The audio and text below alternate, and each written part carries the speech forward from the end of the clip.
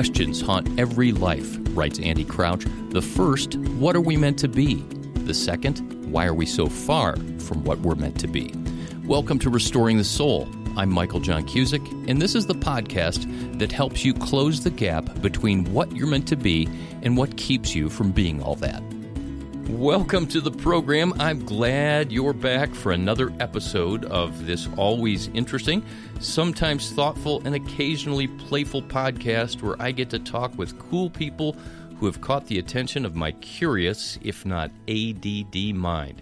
And today I'm talking with someone where this conversation gets playful and we laugh a lot. It is none other than Brant Hansen, who is an author, nationally syndicated radio show host, and he's also an advocate for healing children with correctable disabilities through Cure International. Now, here's the thing. Brant is hilarious. I've been on his show multiple times, and this was the first time where I was interviewing the interviewer. He's one of the most brilliant people that I have known, but his unique story and set of gifts that he's been given, he's also one of the most humble people that I know. And of course, Brant would be the first person to guffaw when he hears that. So here's the thing. On his official website, branthansen.com, and in case you're wondering how to spell that, it's HANSEN.com, branthansen.com. He describes himself as, quote, and I'm probably going to laugh through this, he describes himself as, quote, a toast eater, occasional cape wearer, accordion player, and also host of the Brant Hansen Show. On that same website, he has two bios. And the first one, which I'm actually going to read for part 2 of this 2-part conversation, he says, here's my impressive-sounding bio. Please use this one for professional stuff.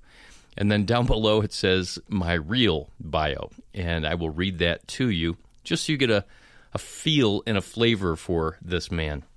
Brant Hansen has no idea what he's doing.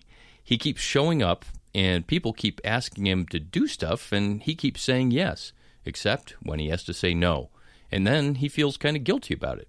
He has ideas, and sometimes they leak out on paper or over the airwaves, and people read them or hear them and then look at him funny. He likes toast so much that he can't really allow himself to eat it anymore. He used to eat a loaf of burnt dry toast every morning to start the day. He has had to back off. He realizes he has a problem. He doesn't want to brag about it or anything, but he was president of the Illinois Student Librarians Association. He was also all-conference in the Scholastic Bowl and lettered in basketball and football, both for keeping statistics. And he was the president of his own stamp collector club, which consisted of himself. Brant always looks inappropriately intense. He can't help it. He also has nystagmus, which causes his eyes to shake and his head to move involuntarily. He's always been ashamed of this, but it is what it is. Brant's wife thinks he's handsome anyway, so when he's around her, he doesn't have to think about it. Brant is really, really skeptical, more skeptical than skeptics, as it turns out, especially the one-way sort who are only skeptical of religious claims, but not themselves. He thinks Jesus is the only person who really makes sense. Jesus said no one is good but God, and this affirms Brant's observations of himself, others, and all of human history. Brant is diagnosed with Asperger's syndrome. It causes him to say things you're not supposed to say, apparently. But he asks God to please help him, not to hurt people, but to be a blessing to them.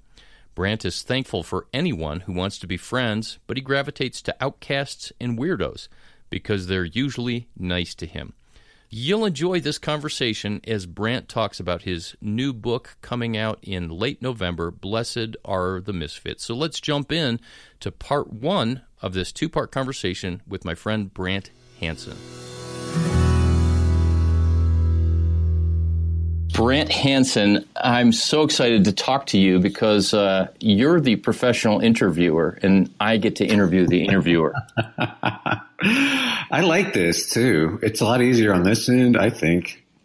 It's kind of like a junior high quarterback coaching Peyton Manning. I don't know if I'd go with that analogy, actually. Well, how about this one? Since you're like a Star Trek guy, how about how about a teenage Star Trek geek giving William Shatner acting lessons? All right. I'll go with that. Yeah, but no, it's an honor because you have made a living for many years of interviewing and talking to folks, and we've gotten to know each other by me being on your show, I think 4 years ago, and you've been so gracious to do that. But well, it's really, honestly, I know it can be viewed that way since you're the author, but you have things to say that are a blessing to people that I talk to. And your book that you've written and the stuff you're continuing to work on and continuing to do is a blessing for my audience. So it'd be nice if I just did it like, hey, I want to help out this guy, but I appreciate what you do, and you say things in a way that I want to say, and I don't know how to say it. And there's so many people that relate to the stuff you've been working on. So anyway, all that to say thank you. Well, thanks, Brent. Enough about me, though. Let's talk about me. Sure. I'm excited to talk to you because you have your second book out. Your first was Unoffendable, and your new book is called Blessed Are the Misfits, which I'm eager to jump into. But first, tell me what it's like to be on. You're on Way FM in the mornings, and that's a huge slot. Tell me about what that's like and the impact that you're having, and are you enjoying that professionally? Of course, if you say no, I don't enjoy it, you'll probably not have a job. Yeah, this is it. I'm tendering my 2-week notice right now. Thank you. Now, you know what? It's kind of weird the way this is set up, and not many people understand it or maybe even care, but I actually don't work for the radio stations, and they don't pay me. And so I do a radio show every day, but what they do is they have to, if they carry the show, they have to air time about Cure International. Oh. My full-time job is with Cure.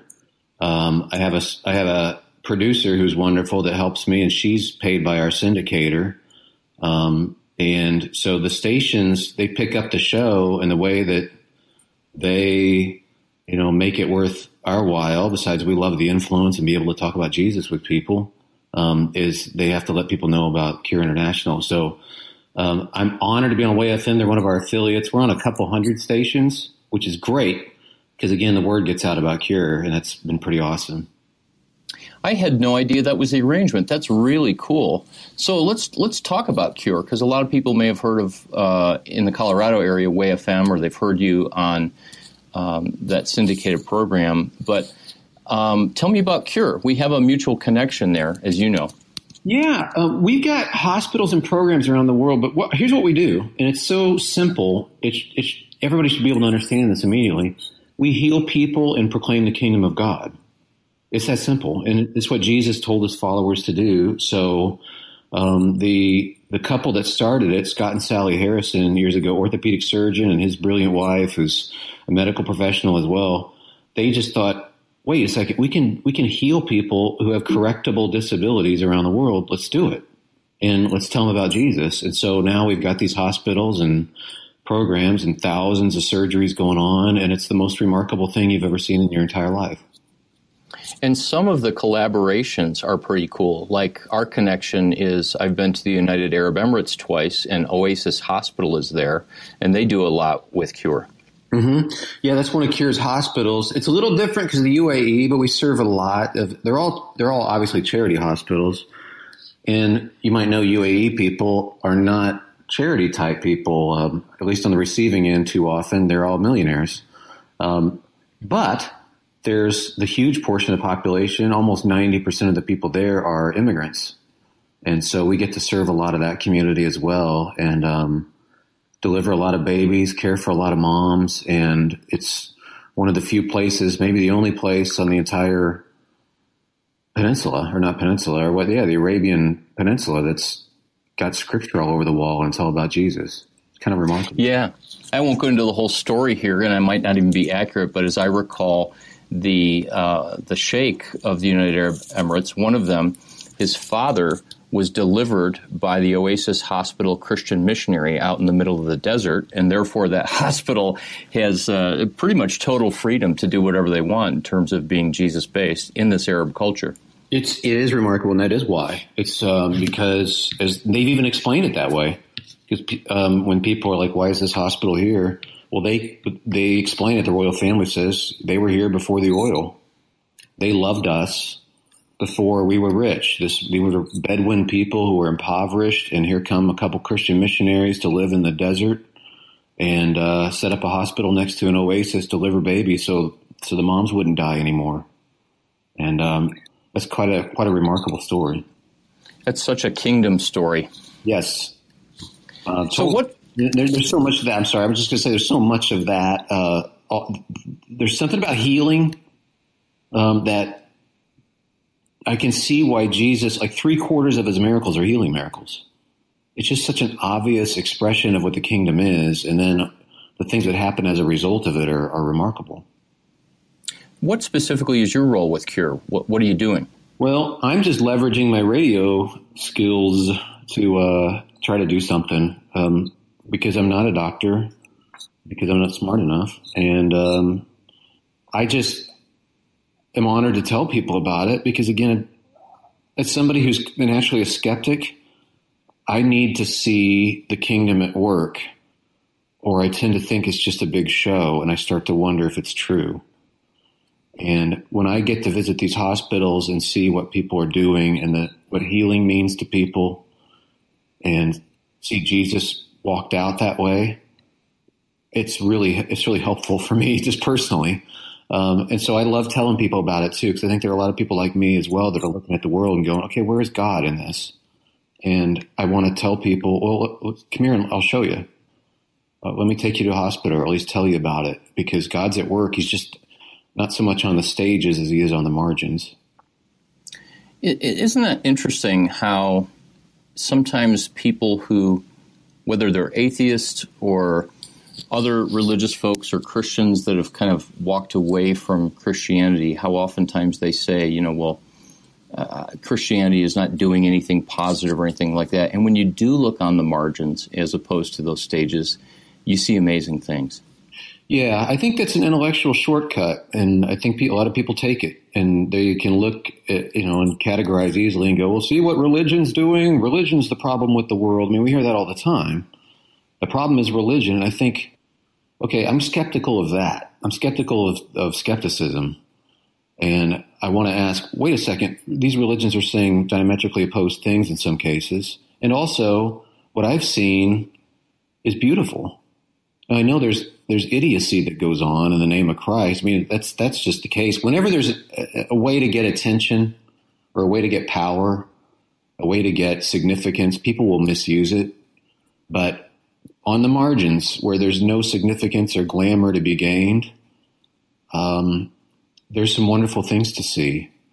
And people actually following Jesus, I have a hard time looking at what Cure is doing, for instance, and saying, see, religion's bad. I mean, little girls are walking and running, and little boys are able to play soccer, and they couldn't walk before. And it's because of Jesus. It's difficult for me to look at that even skeptically and say, boy, this is just a big sham, because it's not. Tell me some of the other stories or experiences that you've seen as you've traveled to these hospitals and seen the kingdom. Oh, my goodness, dude. I could go on forever, and I won't. But just being in the operating rooms, I was in one. I can't remember what I've told you about this before, but like the first time I visited a Cure hospital was in Afghanistan, and it's in Kabul. And I was in the operating room with a doctor, and he was doing a surgery on a 17-year-old girl who had cleft palate. 17. Wow. And she had a big hole in her face, obviously in her palate and under her nose. And she had never gone to school, not a day. And she had been kept inside because she was considered cursed, and her parents didn't want anybody to know about her. So here's this now young woman who's only seen herself with a hole in her face her entire life, and she's been considered a monster. And the result of a surgery like that is so immediate. I mean, she's still got the suture there, you can see, but her face is restored. It's put back together.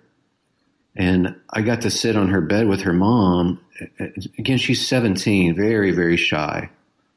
And her name was Nazar.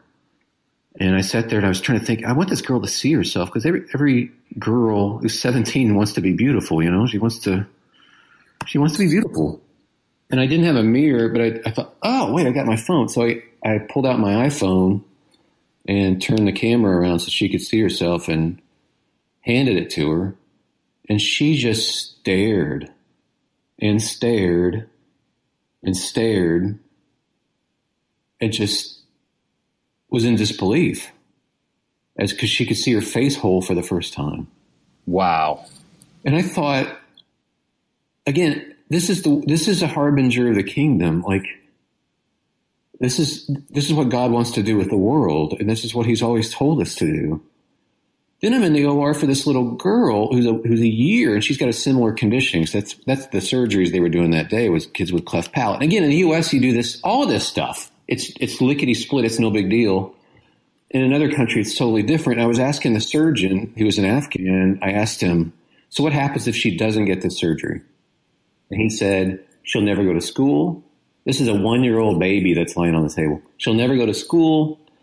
She'll never have any status in the culture because she won't be able to get married. And there will never be a wedding, which is the biggest event in Afghan culture. They're just huge about weddings. Like, there'll never be a wedding. There'll never be a marriage. She won't be able to have kids. She'll be completely forsaken. And as he was getting done with the last suture on this little girl, this little tiny one, he's cutting off the thread and he says, and now there will be a wedding. And I'm like, this is awesome stuff. I could go on with 500 of these stories, because I've been to all these hospitals and seen stuff, and they're all like this. Like, every kid I get to visit with, I get to know their backstory, and I can't believe it. I absolutely cannot believe it, and what healing means to them. And then when they go back to their villages and people are stunned, or back to their communities and people are like, who did this? Like, if it's hydrocephalus in Uganda, like, the kids are dying by the dozens and they're considered cursed monsters. And then somebody heals their baby and they go back to the village and these, like, we told you were cursed and now your baby's fine. What happened? And they're able to say, Jesus did it. These people who follow Jesus love my baby. And they said, he's not a monster. He's loved. And they said, I'm not cursed. And this happens every day. There's something about healing. So a lot of times they go back in their villages, and the whole villages, we've had situations where entire villages have come to Christ because of it. Because they've been following this, medicinal or a traditional healer, and he's been saying it's all about curses and it's all about, you must have done something wrong to anger the gods or your dead ancestors, but it doesn't work. And then Jesus comes along and heals the baby, and people are going, what happened? So again, I could go on forever, but just to give you some examples, that's what's happening. That is just remarkable. What a picture when the doctor, he's closing the wound and cuts the suture and says, now there will be a wedding. What a picture of how healing leads to fruit, and how healing leads to, the proliferation of all that was meant to be. And it's just so powerful. Yeah. And that's the thing. As I've encountered this, I've been thinking about my own relationship to God, like the way I walk out my Christianity, or what Christianity even really means. And I think if people saw this, they would really give the kingdom a second chance. People have taken those intellectual shortcuts. If I could take them to a hospital, people resist God for many reasons, but for those people who are genuinely open-minded and want to know, what difference does he really make? I'd love you to show you the inside of one of these places, because it's pretty obvious. It kind of takes it from the biblical idea of I was blind and now I see way, way, way back then, to here's a little girl in Afghanistan who could say, I had a hole in my face and now I don't. Yes. And here's the other thing I didn't understand, and you probably, being a little more theological sophisticated than I am, you probably got this, but when they bring the guy to Jesus and he's blind, and they're arguing about, well, whose fault is it? Who did it? Who did the wrong thing? Who sinned? That is such a relevant question around the world for kids who are born with disabilities, because mom is almost always blamed. It's always mom. You must have done something wrong. immoral, and that's why your kid is cursed. And it's amazing because across all these different cultures that we're in, that Cure has hospitals and programs in, that's kind of a universal. And so people are wondering, who did the wrong thing that would yield this? And, why is this child cursed? Who did it?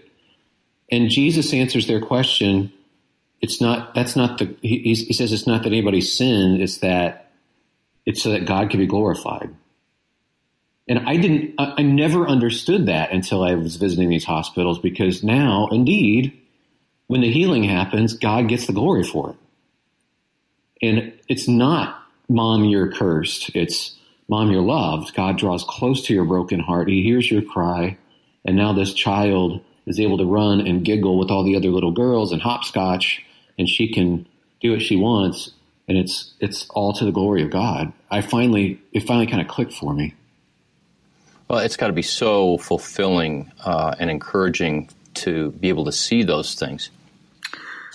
It is, and also to invite other people to be a part of it, because obviously funding is always an issue.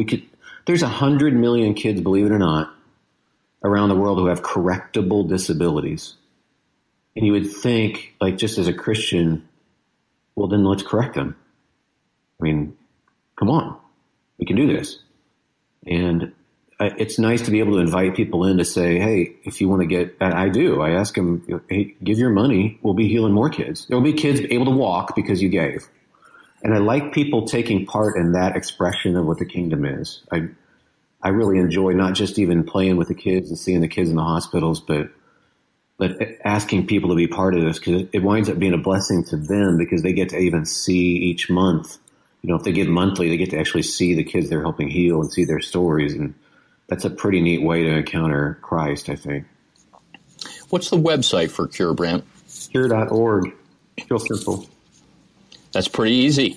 That is pretty easy. It's a great site, too, because you can see the kids that are in the hospital right now and their backstories. Well, for our listeners, I hope they check out Cure.org to find out more about it. So is your work with Cure and talking to and interacting with people on the margins, is that part of what inspired you to write a book called Blessed Are the Misfits? Not so much, but I do think it certainly intersects a lot. I think people, like, I have Asperger's syndrome. I'm diagnosed on the autism spectrum, and there is a commonality with a lot of us Aspies that we've got this thing for the underdog. And I know everybody loves underdogs to start with, but there's this particular thing that comes, like, for animals or little children or, things that are broken and misfit. And I have seen that as a commonality with a lot of Aspies. So I think maybe just the fact that I have that advantage in some ways, like that I'm attracted to broken little things. It kind of makes sense that the Cure would kind of flip my switch. Yeah. Well, for those of our listeners that aren't familiar with Asperger's and the autistic spectrum, can you talk, as you did in the book, about what that is like for you? Yeah. Of course, these are broad generalities, but in general, it's difficult picking up on social cues. I don't get them. And I don't understand why people do things that they do. It seemed to make sense to other people. In the Asperger's community, or in the autism spectrum community, we call people that aren't on the spectrum neurotypicals. And neurotypical people, you just do things. You shake hands and you look each other in the eye, and it makes sense to you. And I'm thinking, why are we clasping our hands like this? And I'm thinking, I can't look you in the eye. It's hard for me to do that. I always look at the ground. I've always looked at the ground. That's very common with Aspies as well. So a lot of it's a social issue.